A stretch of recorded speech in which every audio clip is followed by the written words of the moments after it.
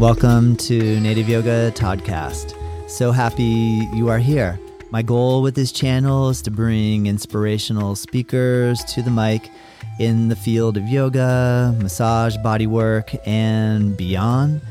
Follow us at Native Yoga and check us out at nativeyogacenter.com. All right, let's begin.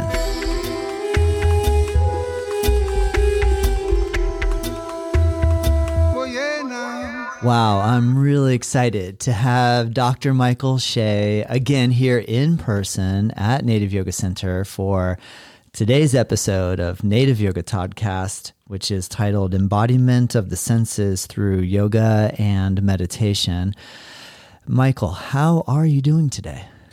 Well, it's been a busy day because I spent the morning at the car dealership and looking at their giant aquarium, waiting for the tires to be rotated and for an oil change to happen. So an entire morning at a car dealership gave me a really good opportunity to meditate on an aquarium. Nice. Did you have any profound realizations in the process of staring at the fish?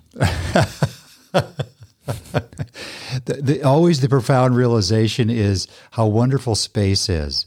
You know, when I get caught up in, not wanting to be where I'm at a car dealership because I got better things to do, of just releasing my attention out into space. But in this case, it was the biggest aquarium I'd ever seen. Wow. And just releasing my attention to the aquarium and, and then looking out into space. It's beautiful.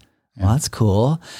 We have two really big announcements to share today. Number one, I'm so excited to have a copy of your brand new book called The Biodynamics of the Immune System, Balancing the Energies of the Body with the Cosmos. Whoa. That's a lot. It's a big, thick steak if you're a meat eater, but it's also a big soy burger if you're a vegetarian. So. And so I'm really excited to have the chance to ask you some questions about your most recent publication. Also, you and I have created, and today on the launch of this podcast, are launching our course together called All Levels Yoga and Meditation Course. And so, I had a lot of fun filming this with you, and I'm excited to release it today. And it's available on our platform, nativeyogaonline.com. So the link for that is in the description below if anyone listening would like to check it out. Michael, from us filming that course, any takeaways from the experience or what are you excited to share with the people that are interested in taking that course? I think, meditation in general and yoga is constantly evolving in our culture. And when you study yoga and meditation, because I've been studying it now for 45 years, something like that, it's just realizing it's so highly nuanced. And the next teacher says, well, have you tried this? And the next teacher, well, why don't you try this to refine your practice? So there's never really an end game. That's the one thing I learned, but there's a continual opening, as long as you have that willingness to be open to a teacher, to a new class. And as I said, earlier when we were just talking before we started, I just like to stay with what is trending, what's current, what's really informative. And I have to tell you just a short story, and that is Please. that I've been studying all year with a lama from a Tibetan medical background, but he was in Sikkim and then in Bhutan in the summer, and he was broadcasting from there. And he was at a very high level, it's called Vajrayana Tantric Buddhist Conference in the capital city of Bhutan, in which all the heavy hitter lamas from Tibet and that area of the world, were coming together for this conference. And the one thing he said is that because of what's going on our planet these days, the veil of secrecy of all of these different meditation practices need to be lifted. And the secrecy needs to be taken away because we are in such an important time on this planet right now with the intensity of the polarization and duality. So, one of the things my book shares is, not necessarily sharing secrets. I think it's crazy to say I'm sharing secrets. But I understand why some of that knowledge, some of the mystical knowledge or the meditation knowledge or yogic knowledge in general is secret. It's just because teachers want to have you go through a progression because of your aptitude. Some students can't go to the end game. They can't, go right out into space, and stay grounded at the same time. So at any rate, it's exciting because I feel liberated in wanting to share more and more. And that book is one vehicle of sharing more in terms of what was formerly considered to be secret knowledge. And again, that veil has been lifted. I've never been good at holding secrets anyway. Even my mother knew that. So, is there a term in a book that you had given me a while back ago? Is it the phenomenon of basic space? Am I getting that right, or the basic space? The basic space of phenomenon. A phenomenon. Right. Can you explain that? Well, I think I had to do Buddhist. My teacher, who was originally the Dalai Lama, wanted all of his students to do Buddhist scholarship. So I spent 10 years doing very intense Buddhist scholarship. And now I've even lost track of the question. Explaining basic space and phenomenon. Yes, I went into basic space just now. I'll pull you back in if you drift too far over there. Thank you. I'll reel you. I'll reel you in. Right. So, because I want my answer to link to this discussion of yoga and meditation, and so as a scholar of Tibetan Buddhist literature, there's really the two highest level people that those are the writers you go for. In Longchenpa, in the Nyingma tradition, or sometimes it's known as the Dzogchen tradition, it's also called Ati Yoga, but he's considered to be like the most incredible Lama that could give words to the ineffability of the infinite nature of our mind and so forth. All those things that we hear about and that we're trying to achieve. And that's one of his books. So that was recommended to me, and I gave you a copy. And it basically explains the view of Tibetan Buddhism. Before you get to meditation, it's helpful to understand the view. And I think that's also an important thing to understand about Buddhist meditation. You don't just jump onto a cushion and sit in cross-legged position and so forth, but it's an understanding that there's a view here. And the view is basically that all phenomena is infinitely equal.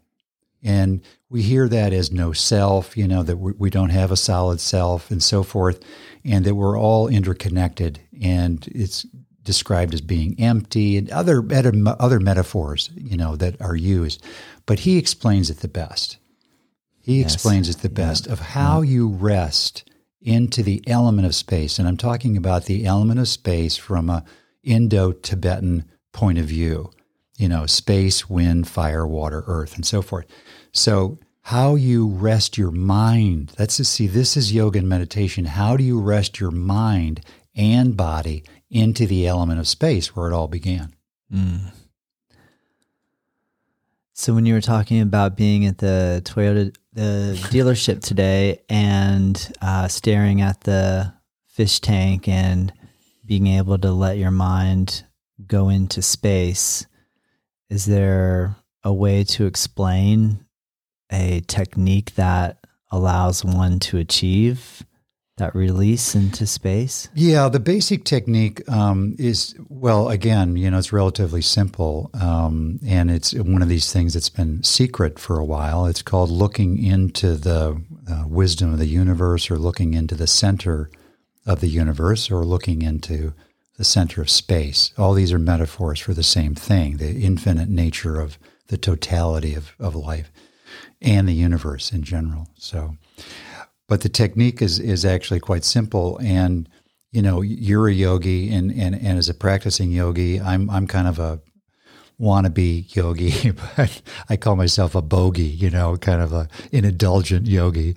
But the posture is always the first thing. You sit, and you've got to embody your senses. And that means not labeling what you're seeing, not labeling what you're hearing, not labeling what you're feeling. you come into a posture that allows you to sit still and just be with your senses, because you have to notice if you're labeling a lot. Oh, this is that, that's that, this is, and that labeling takes us into the head and out of our body and out of the experience of meditation and yoga. So then the second thing is to really just allow your breath to be non-dual. So I don't like teaching breath work anymore. I've taught it for many, many years. And once you get into inhale and exhale, you're into duality. And in Buddhist meditation, you're trying to undo duality. You're trying to get rid of it isn't the right word, but you're trying to relax into a non-dual state. The duality will always be there. Samsara and nirvana are inseparable. Let's face it.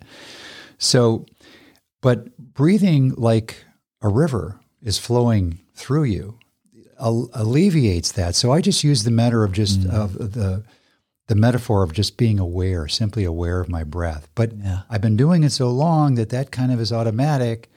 And then the so-called technique of looking into space is when you take your eye gaze and you raise it about 10 to 15 degrees above the horizon. So right now, you and I were making eye contact horizontally, but now I've raised my gaze as I'm looking at the top of the door that's in back of you. And so you sit in meditation and you immediately fix your eye gaze there and you don't let your eyes move. That's a big key. And so by not letting your eyes move, you have to really then begin to stabilize your mind. But then you have to work with your vision, the left side of your vision, the right side, and looking at a point in the center of space that's in between your actual eyeball and the object that's furthest away from your vision. And you just allow that to begin shaping, and you get to see how the other elements, and you get to have these visual distortions. Some people would call them hallucinations, but it is a tremendously stabilizing technique.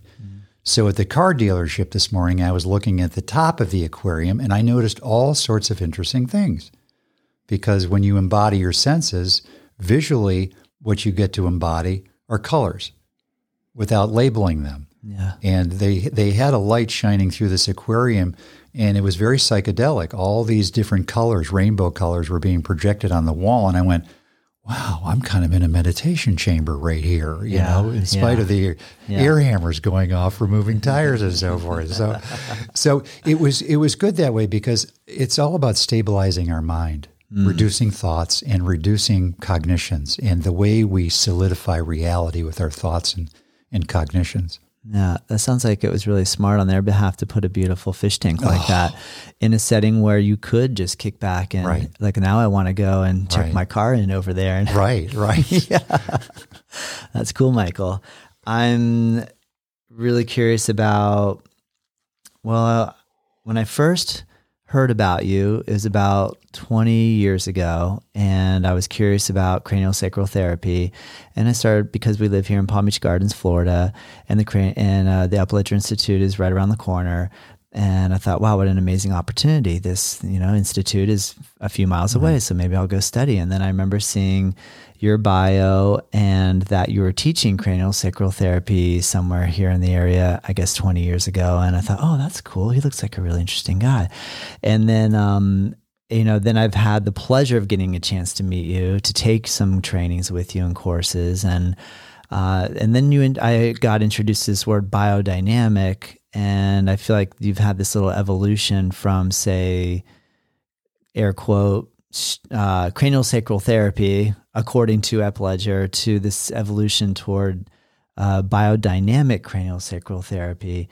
Can you help me understand your evolution from, say, 20 years ago to now, where you are today with your perspective on the art of this manual therapy? Well, I think it's the same with yoga and meditation. Manual therapy, I consider it to be a contemplative art as well. So, in contemplative arts, we want to be able to evolve and continue to grow and evolve. And it's the same with manual therapy. So I think the evolution, just within, to answer your question specifically, within the field, first of all, we have to recognize that it was the osteopathic practitioners and doctors in the United States that started cranial work. And so craniosacral therapy, Dr. John Upledger, amazing human being, amazing mentor, being in his first teacher training and getting to know him like I knew him. And because I think he died like 8 or 9 years ago. But at any rate, it's a continual evolution because he was an osteopath. And so he was teaching what he learned within the osteopathic community. And it turns out that there was actually 2 streams in the original Dr. Sutherland, the founder of the method, who developed it from like 1901 to the time he died in 1954. It was a continual, ongoing development of getting to deeper and deeper layers. And you're a massage therapist, and you have quite a good practice, and you've got great hands. And I'm sure you notice as well that there's an evolution in perception. The more we do this work, the deeper we can perceive. Mm-hmm. It's that simple. Yeah. And then what happens is we try to seek out the palpation skills that somebody might know that would match the perception I'm having because my teachers never told me about this perception. So at any rate, the biodynamic work is just what Sutherland discovered at the end of his life, is that there was something much slower moving in the body that had a self-correcting potency or power to it. And so it's been given a lot of names. And in my book, I'm calling it primary respiration because the osteopath I studied with, Dr. Jim Jellis, who's the founder of biodynamic osteopathy, that's what he called it. He called it primary respiration, which is a slow movement in the body, and it's balanced with what he called the dynamic stillness, which is slowness and basically slowness and stillness. So you have the slowness of the tide of primary respiration, and then you have the stillness. And that's where you orient your perception constantly, because all other rates and movements within the cranial model, they're all happening simultaneously. Yeah. So any type of manual therapy is a training in perception. So my training is, how do you get people to slow down? And boy, wouldn't yoga and meditation be a great way to slow down? Of course. So that has to be a part of what I do when I'm training, the cranial people that I work with, is slowing down your state of mind and working with your perception at a deeper level. What is the alternative to primary respiration? Is there a term that's like secondary respiration? Is there an alternate to primary respiration? Well, primary respiration, the metaphors and synonyms for it are the tide. So you hear that from the earlier osteopaths, or the long tide. And that's based in this teaching within the field itself of the rates. There are different rates that you perceive. So originally in the Upledger work, I learned about the cranial rhythmic impulse. It's a very fast rate, 8 to 10 cycles per minute. It's very fast. And so trying to train your perception to that, because that takes you into a certain part of the autonomic nervous system for healing in the body. Franklin Sills then discovered a slower rate that he called mid-tide. And then the biodynamic osteopaths, they found an even slower rate. They called it primary respiration, which is 6 cycles per 10 minutes. And that's about a 50-second cycle or 50-second phase, and it's usually biphasic. Interesting. Thank you. Yeah. In part 1 of your book, you wrote, describe current state of ill health and natural healing antidotes. Can you explain that to me? Wow. Be great to read parts of the book to you. But,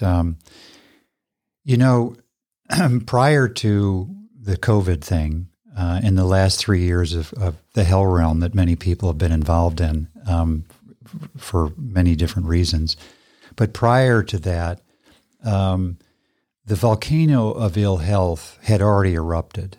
It had already erupted 10 years ago, 15 years ago. And the volcano of ill health is a term that a cardiologist that I like a lot mentioned at a speech that he gave, again, pre-COVID. But the volcano of ill health, and I mentioned that at the beginning, and it's because the physiology of our body has become very unstable because the metabolism of our body has become very, very compromised and unstable. So it's called metabolic syndrome. And so that volcano of ill health in my book, in the first part, describes the metabolism of the human body, and it has to do primarily with food, because that's the primary instinct that drives human behavior, is the instinct of self-preservation. You've got to get food in to feed the mitochondria of every single cell in your body. That is the prime directive. If you have a living body, that is your prime directive, no matter what species you are. And that involves feeling when you're hungry, feeling when you need to eliminate, all the things that metabolism does, and multiply that times maybe 100,000 because of all the ways in which food has to break down into tiny molecules and all these different processes. So the book tries to describe that in a very simple way, because as you and I are manual therapists, and that's part of what we need to know now. We need to know that Todd, it's painful to even say this, but as of a year ago, 93% of Americans have an unhealthy metabolic heart. 93%. In 2018, research at the University of North Carolina said that 88% of Americans in total were metabolically unhealthy.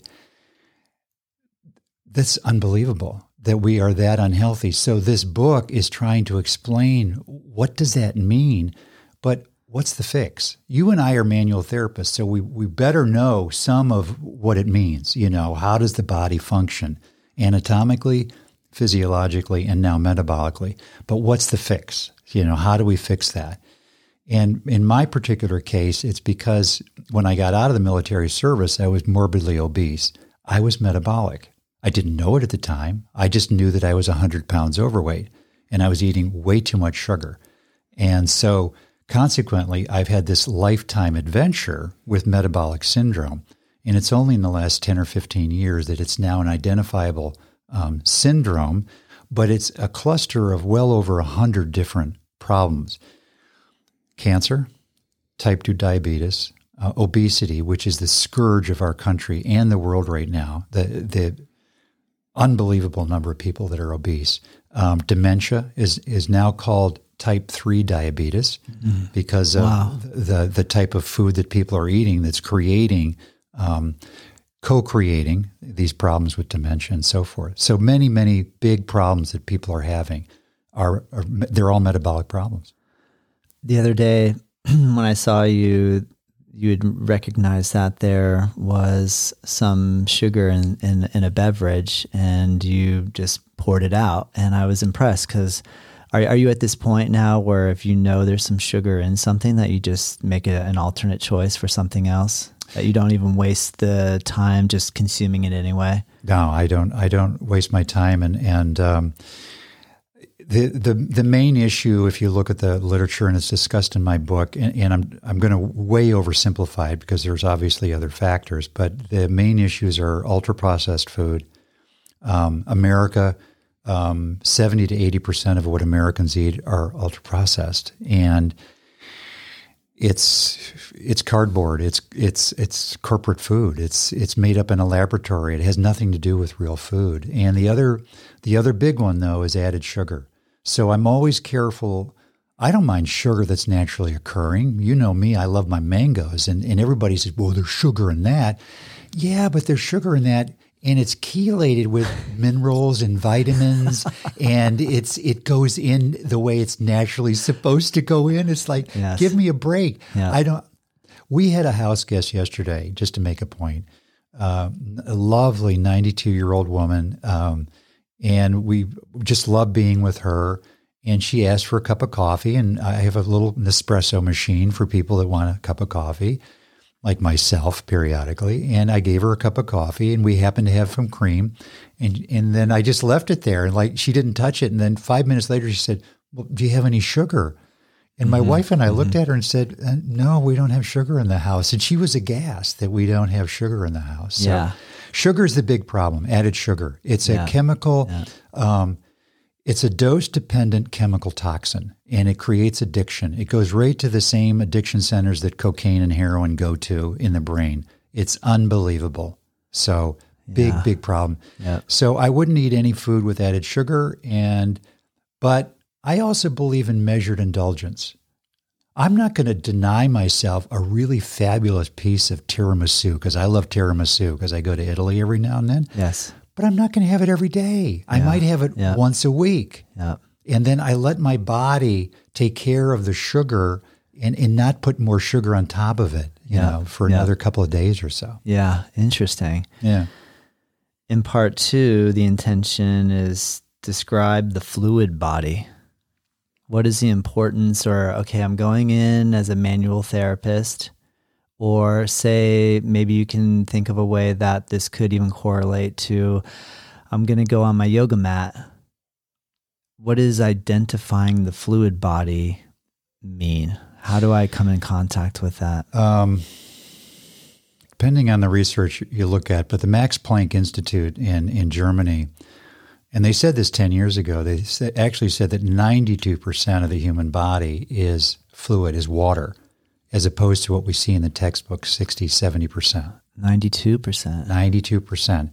I've recently heard estimates up to 98% water. As an embryologist, I know that in the study of embryology, that the embryo is about 99% water. So human beings come in, and we are a water being. We're a water creature. So the fluid body is just a metaphor for, number one, an entrance point into body metabolism. We've got to have another way in other than the muscles, other than the bones. Those are perfectly valid entry points for affecting physiology and for bridging to metabolism, but there are direct entry points. So if I put my hands on the body and I visualize the body as being a fluid aquarium, or that I visualize it as the color blue, like the ocean that you and I have right across the street from us here, Todd. It's that blue, dark blue. So you can visualize it as dark blue, and then you also come into that relationship with your own body and feel the fluid nature of your body and the way in which sensation comes into the body and your fluid body dissipates it. You can feel waves, you can feel streaming. So it's a different experience of the body that's already there. And we just have trained ourselves away from it, way away from this fluid nature of our body. Interesting. You feel like we've geared ourselves more toward just the skeletal element, the dense, the earth element, and we've stopped observing the water element. Can you give an example of how that might change either level of depth of touch and or your intended technique to utilize with a treatment if you are observing water with it more around water than, say, muscle bone? Well, we're kind of into a teaching seminar now, okay, which is fine. This is fine because I'm not sure the audience, everybody in the audience, is a manual therapist. Good point. But it doesn't make any difference. You can meditate on your body. As manual therapists, we have to be able to feel our own body first. See, that's the biggest mistake, I think. All of us were trained on just what are we perceiving with our hands that's coming from the client's body. That's only half the equation because it starts with our own body because of the way in which our nervous systems synchronize and our cardiovascular systems synchronize. So that's part of the equation biodynamically is we got to feel our own body and we got to feel our own fluid body. How do I sit still, but how do I then begin noticing if my heart is beating, that it's creating a ripple or a wave in my body? If I'm breathing, how do I feel the wave-like motion of the breath coming in and out? Yeah. So it's feeling wave-like motion, flow motion, a sense of buoyancy. What feels like it's floating or lifting? What part of your body feels like it's being lifted and floating? That's natural buoyancy. Gravity takes the earth element down. okay? The fluid, now we're going to switch metaphors. The element of water, the water element from the Sino-Tibetan tradition, now we can associate that with the fluid body. But what that does is it lifts, it creates buoyancy.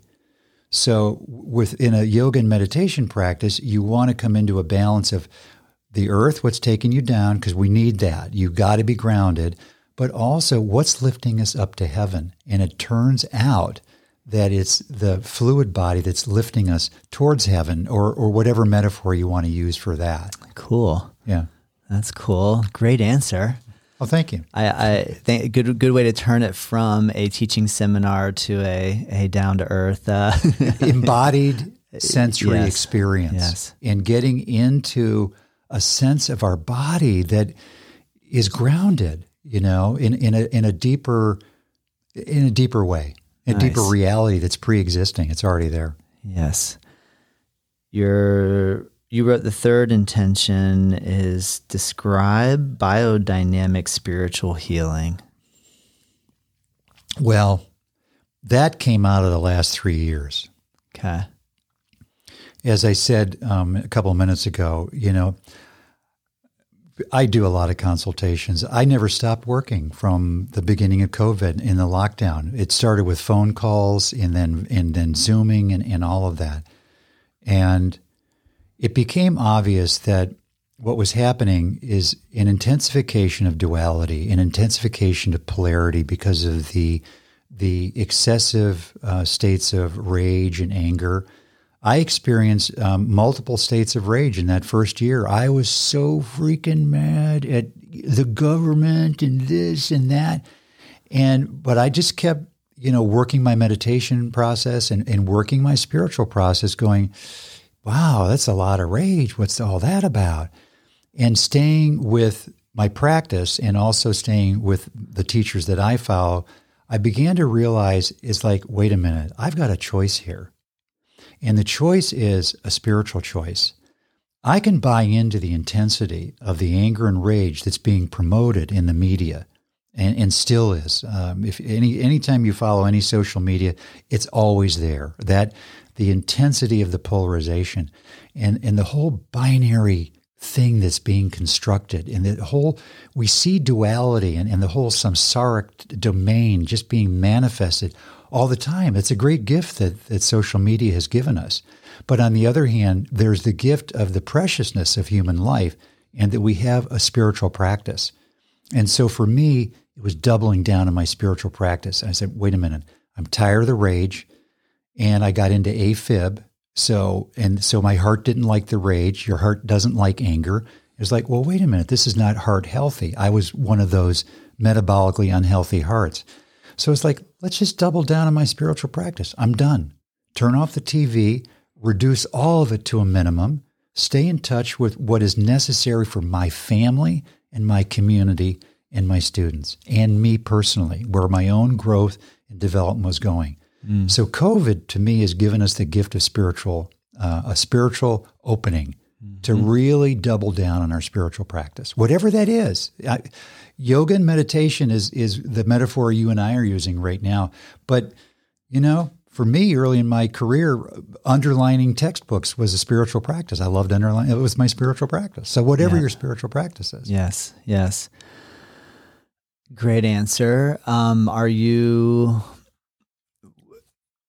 If I could have a prompt, so if I'm struggling with defining my spiritual healing, because I feel like here mentioning describe biodynamic spiritual healing,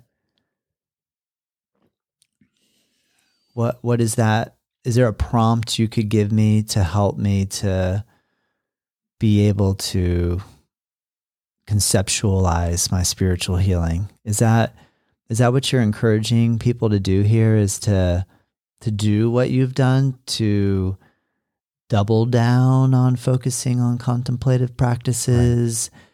And I mean, it sounds to me like you're saying that is a critical piece for our healing. I guess when I see the word like describe biodynamic spiritual healing, I guess where I'm not sure I'm clear on is what biodynamic spiritual healing is. Does the word biodynamic in front of it imply what we've already spoken of in relation to the fluid body and awareness of the water body? Oh, well, embodiment of the senses, embodiment of the elements, so wind, space, fire, earth, water, embodiment of the colors, without elaboration, without cognition, and without labeling. So biodynamic, in this context is referring to that level of embodiment. Got it. Let me explain it this way.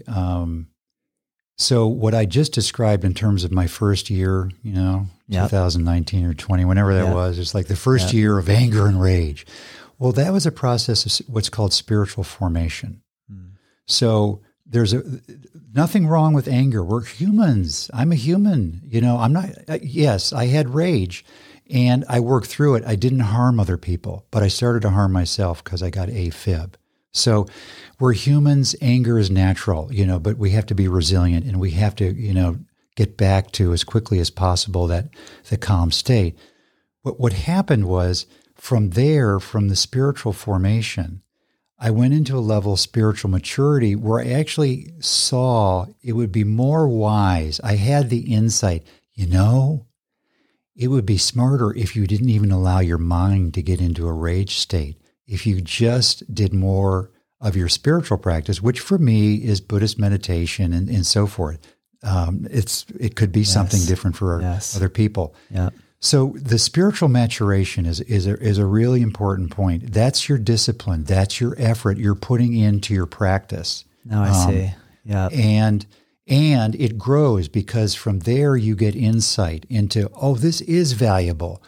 Not just because I took a webinar or a Zoom and learned how to meditate, but, I can actually feel more embodiment. I can feel a calmer state of mind. Or I didn't react when my wife just did the usual thing that really sets me off. It's like, when you're spiritually mature, you're more empathetic. You're more empathetic to what's happening in the world, and you see the level of suffering that's generating the anger of rage. But the third stage is called spiritual authority. Now, a lot of my friends don't like the word spiritual authority because it has a masculine edge to it, but it means that you and I and everyone listening to this has the capacity to have a direct experience of the sacred, whatever that means for you, a direct experience of the sacred. The transubstantiation of bread and wine into the body and blood of Jesus Christ, the ability to have communication from the Holy Spirit, the ability to enter into non-referential awareness and communicate as a Buddha and so forth. So these are direct experiences. And guess what? I began having that. It was just like, well, this is kind of ordinary. As long as I reduce emotions, reduce the cognitions, and really stabilize, I can have a more direct experience with the sacred, And that level of contact, when I began having that experience, Todd, it's just like, I'm done. I don't need any of this other stuff. I don't need to get into the center of culture and buy into any of all that. Yes. I understand it. Yes. It's suffering. And also that's people's spiritual maturation. I don't see it as impure anymore. I see it as the way in which they're going through their spiritual formation and into their spiritual maturity. Thank you. I appreciate you elaborating a little further on that. I feel like I have that a little clearer now. Yeah, that's pretty well elaborated in that section of the book because I have a number of voices that I wanted in the book. I wanted a Christian voice. I wanted a Buddhist voice. I wanted other voices. Yeah, that's smart. On part 4, describe the stillness. Is describing the stillness antithesis to the stillness? Of course, because it makes it dualistic. But you got to have a starting point, and This was actually one of the more fun parts of the book, because in the first part I had to read all this science on metabolism, and the words are 10 and 12 and 15 syllables, and they throw other characters in it. So here's a situation. Back to the fluid body, in the book, there's a discussion of the embryo and how you access the embryo, because that's just another metaphor. How you access your originality. Because in healing work, what we do in manual therapy, at least wise from the osteopathic tradition and the shamanic traditions that I've been exposed to, you really want to have a sense that you're creating a space for people to access the way they were at the origin of their body, and that's the embryo or at conception, and that's called original wholeness.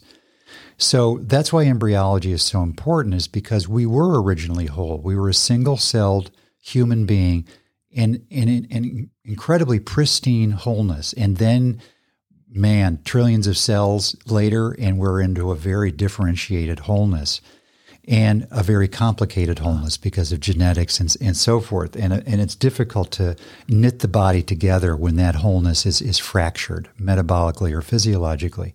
However, the anthropological literature, because I had to study medical anthropology in my doctoral work, especially around shamanism, like the early medical systems. What were the original medical systems? In those original medical systems, and they're still out there today, because even in Tibetan medicine, in classical Chinese medicine, in Ayurvedic, you'll still encounter it. And that is, if regressing back to your embryo, regressing in the present moment, not going back to that moment, but accessing the origin forces as they were at that moment that are present now. If that doesn't work, what do? Plan B is actually, then you have to go back to the origin of the cosmos. So in this section of the book, I've spent the last 7 or 8 years researching that one section. How does healing happen? How do you create a healing ritual, and even with your hands, based on cosmology? So I want to reference the meditation we did at the very beginning. When you look your eyes up and you're looking at the center of the universe in terms of working with your vision that way, that's what I mean. That generates an orientation to cosmology, to the universe as it is now and potentially as it was at the beginning.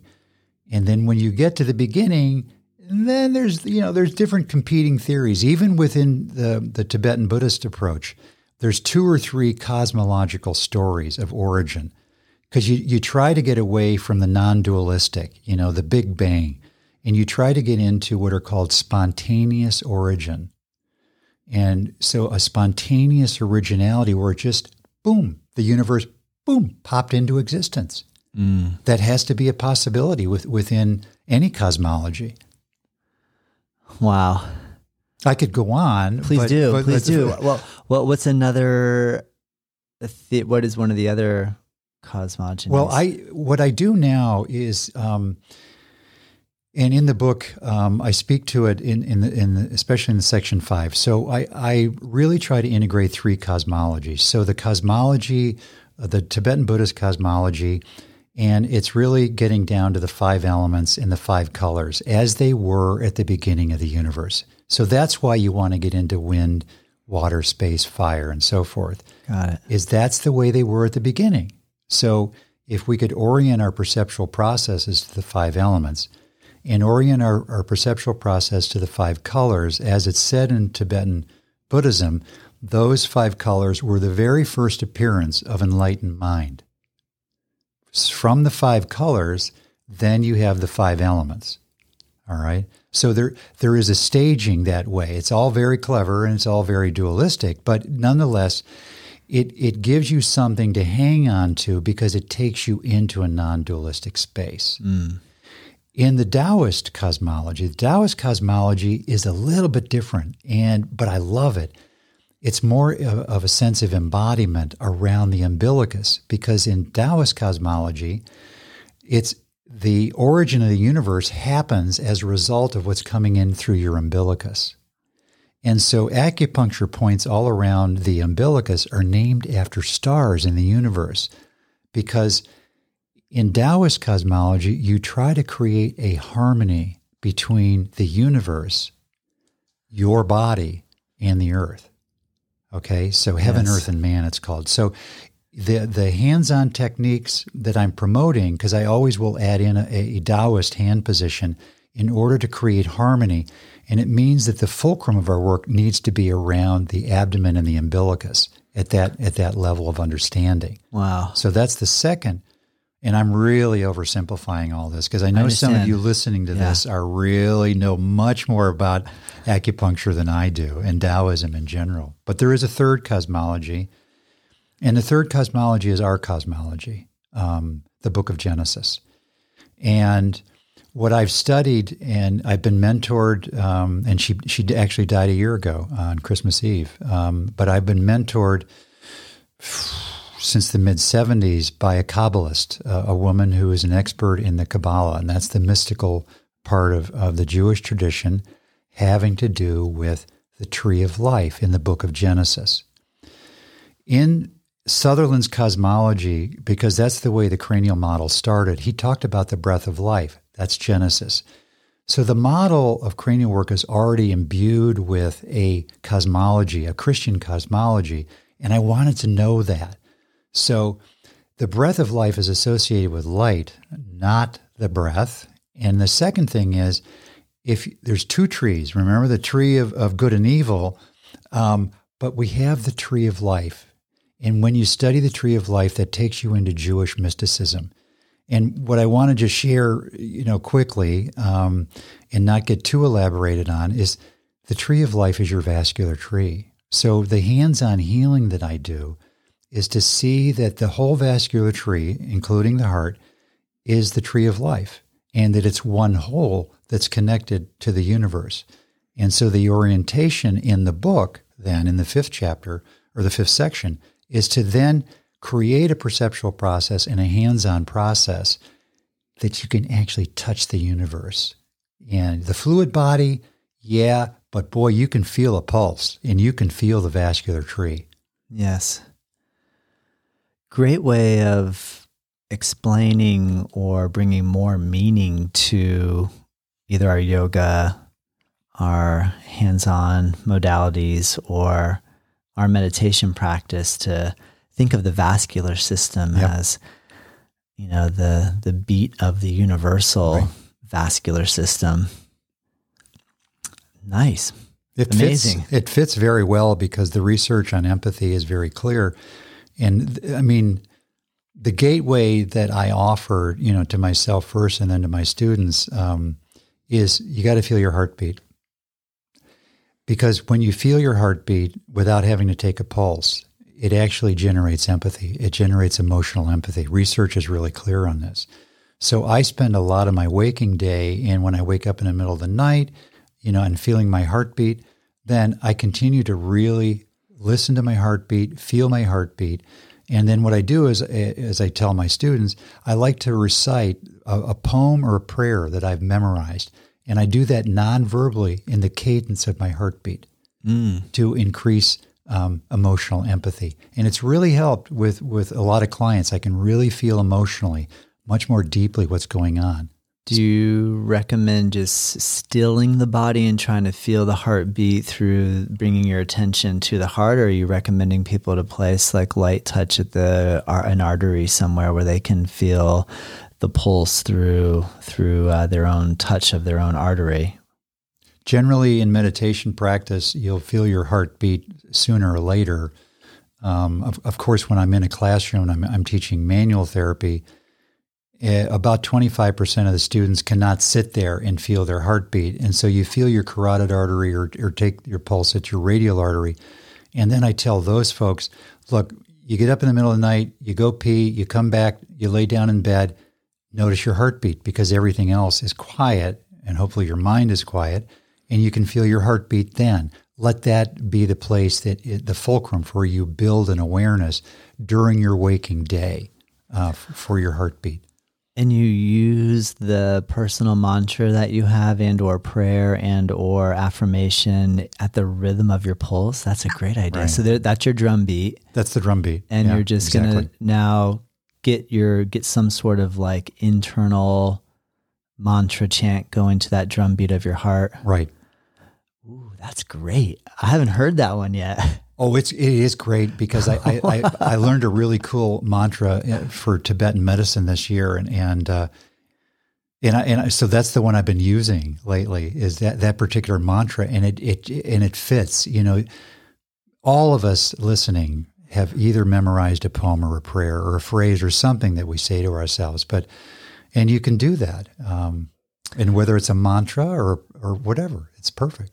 Right now, when I just thought I'd try to do it while you're explaining that, it felt like my heart rate slowed down immediately. Maybe I was just... Your heart rate will automatically self-adjust when you're doing this, when you have attention on it. And the challenge is that we have 93% of Americans that have an unhealthy heart. And so this is actually safe. You can do it this way. And I've had many heart patients, and you also have to be cautious. So what I will say to people is, you're listening to your heartbeat, but if you go into tachycardia, if your heartbeat increases, you've got to stop it and do something else, because this isn't the right time or the place to be putting conscious attention on your heartbeat, even though you're not doing anything. You're not manipulating it with your breath. Wow. Just placing simple attention on your heart. Do you mean for some people that'll actually elevate the heart rate and speed it up because the awareness has been brought to it and almost creates this sort of nervousness because there's a It's because we're metabolically unhealthy, and physiologically and metabolically, that comes together in the heart with a combination of nerves that are very susceptible to thought processes. And those thought processes can be, very triggering. So, wow. That's why I don't teach breath work anymore, because too many people were getting triggered in the class, and all I was teaching was coherent breathing. 6 seconds inhale, 6 seconds exhale. And I'm looking at 20 or 25% of people are raising their hands saying, because that's what I say, raise your hand, and then with your hand raised, get up and walk out and get out of the room and start walking around in order to lower your heart rate. Yeah. It's powerful. It is very, very powerful. And these are skills and techniques that we can use and we need to use. But let's say, for instance, going back to the beginning, the heart rate meditation, that's one meditation. But I can tell you now, the eye gaze, I haven't heard anybody complain about that. That lifting the eyes and looking at the center of the universe, as long as you don't dissociate. So that's why I said at the beginning, you've got to get grounded in the gravity and the earth element of your body. If you just kind of sit down and willy-nilly dissociate, then that can be way triggering as well. You've got to stay grounded in the earth element of your body in order to see the wisdom of the universe, which is inside of you, and it's actually inside your heart. Sometimes it seems like, Michael, like I know how amazing pranayama practice is, breathing practice. I really appreciate what you just mentioned as pay attention to my heartbeat and use a mantra. And then so I had someone today ask me, like, how come I read one place that, someone died from practicing pranayama, and you get a few situations where people have some sort of negative reaction to these practices, which then for me begs the question, if we're too careful about embarking on utilizing these practices, then maybe we might not even use them at all. So is the outcome of using the practices, even if there are a few situations where it's people aren't able to handle it, that the overall outcome could be more positive than if we didn't? Does that make sense? Well, yeah, it makes perfect sense, because that's been, looked at a lot, So how do we mitigate, these reactions and the side effects from yogic practices? What actually feels really good and works really well. Yeah. Right. It's like, oh my God. Yeah. It's like, how did that happen? Well, we know how it happened now, but it means that it's kind of solidified in the body. And then how do you undo that? And that gets into the field of what's called trauma-informed care. Yeah. And we're assuming that in some way, there's been a trauma. We don't have to know what it is, but what we have to do is we have to let people know. And I mean, that's called a trigger alert. And if we're going to teach an esoteric practice, you have to say, and this is what I do with my students, and that's why I always start with heartbeat. The moment you feel your heartbeat get up, you have to get up and leave the room and start walking and just walk it off until you're calm again. So you have to give people the okay and the green light to take care of themselves. Yep. And you and I both know that a lot of people are going to gut it out and they're going to try to push through it. And we've all done that, and we've all snapped a ligament or two. And and I know from taking the yoga training here, you and Tamara and the other teachers are constantly saying, back off. Don't go to barrier all the time. Don't go beyond the barrier. Easier said than done.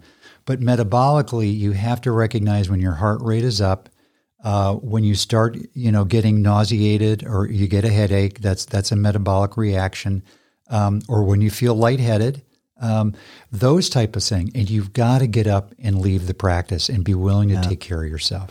Yeah, I think that's a really great point, Michael, building into our communities that it's okay to express that, hey, I'm having a hard time, and building the space for making it easy for people to actually take care of themselves. Because sometimes you almost feel like if I get up, it's going to distract everybody. I'm nervous. What if I cause a stink? What if I, all that even creates more trauma. So making it where it's very clear, like if this isn't working for you, but I like that you said actually get up and consciously walk out. Yep.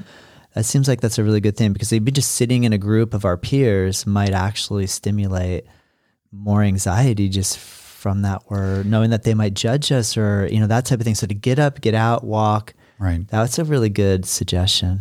People don't trust their body, and we're trying to teach yoga and meditation, and that implies that we're trying to teach people to trust their body and to embody their senses. And if your senses are saying, wow, my heart is elevated, that's not healthy, and let me explore that, let me get out of here. And the way you explore is you go back to the element of space. You have to make space. You have to get up and get out of the environment you're in, or if you want to stay in that environment, you have to have the skill of making space and decompressing and getting into a resilient state. But it's all about the element of space and that sense of originality. One thing I really appreciate about this opportunity, Michael, to sit here with you is, when I started this podcast, you were kind enough to come on really early on when I was just starting, and that gave me an incredible amount of feeling like I could do it. I was nervous about asking people to come on, and I really respect what you do, so it really helped me to feel like, okay, maybe I could do this. And you've come back. This is your fourth time. But it is such a pleasure to watch your maturation process, and I'm just so thankful for this opportunity. And I feel like you've become, sometimes when you have a teacher and then you want to bow down to them and put them on a pedestal. And over the years, you've been so gracious and keeping our friendship a friendship and not something that is elevated and odd like that. And so I'm just really thankful for this, and just want to express my gratitude to you for just everything that you've shared with me over the years and with us listening, and your willingness to do that. This book is amazing. I have to admit, I just wonder how you do it. I really I just wonder how you do it. Honestly, I've always had the dream of producing some sort of written material, and I would probably be really happy with like a 10-page book. But this one is like, let me just check in, like 421. Let's see, it's a tome. It's a tome. It's a big, thick book, and it just amazes me. I'm like, how do you do that? How do you do it? How do you get focused enough to sit down and research for so many years? And obviously, you're very interested in this subject. Right. If you weren't interested in this subject, you would have given up 35 years ago. But is there any advice you can offer any of us fledgling creators who are like wanting to speak our voice, wanting to share our story, and to be able to get to this point where I can hold this book in my hands. I'm just curious, can you give me any advice? Well, a lot of that is luck, and without, So it's just luck. I just gotta keep rolling the dice every day. Just wake up and roll them. And it's at a very practical level, because this is my 7th book that I've published, and at a very practical level, my first 2 or 3 books were all written longhand. I mean, written longhand, and then like the first one was typed up by my wife. But now there's dictation software, and what I do is, if I'm lecturing and I go, ooh, and I write something on the board, I use the flip charts when I teach. Yeah. I take photographs of them. I get home and I use my smartphone, and I either use Siri or Gmail, and I dictate an essay, because it usually picks up. The dictation software now is really good. Yes. And I just send myself an email with a new essay. In these goofy Apple Watches now, I can sit at the beach, and because I love meditating down there, and I'll have an idea, and I can send myself an email, and I have dictated at least 2 chapters in that book into my watch at the beach. Nice. Okay. And then it's an email. I cut and paste it into a Word doc, and I edit from there. But it's the editing process. Every chapter in that book has been probably 15 to 20 go-throughs. Go over and over. Over. And are you doing that, or is someone else doing it for you? Or I'm combo? doing it, and then I was assigned 3 different editors. This is a big-time publisher, and I had 3 editors go through it.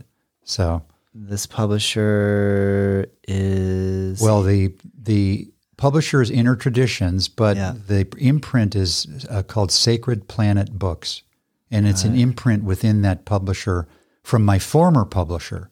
Wow. Man, I just got to give you some kudos, because it's just it's got to feel good to follow through and finish a project like this.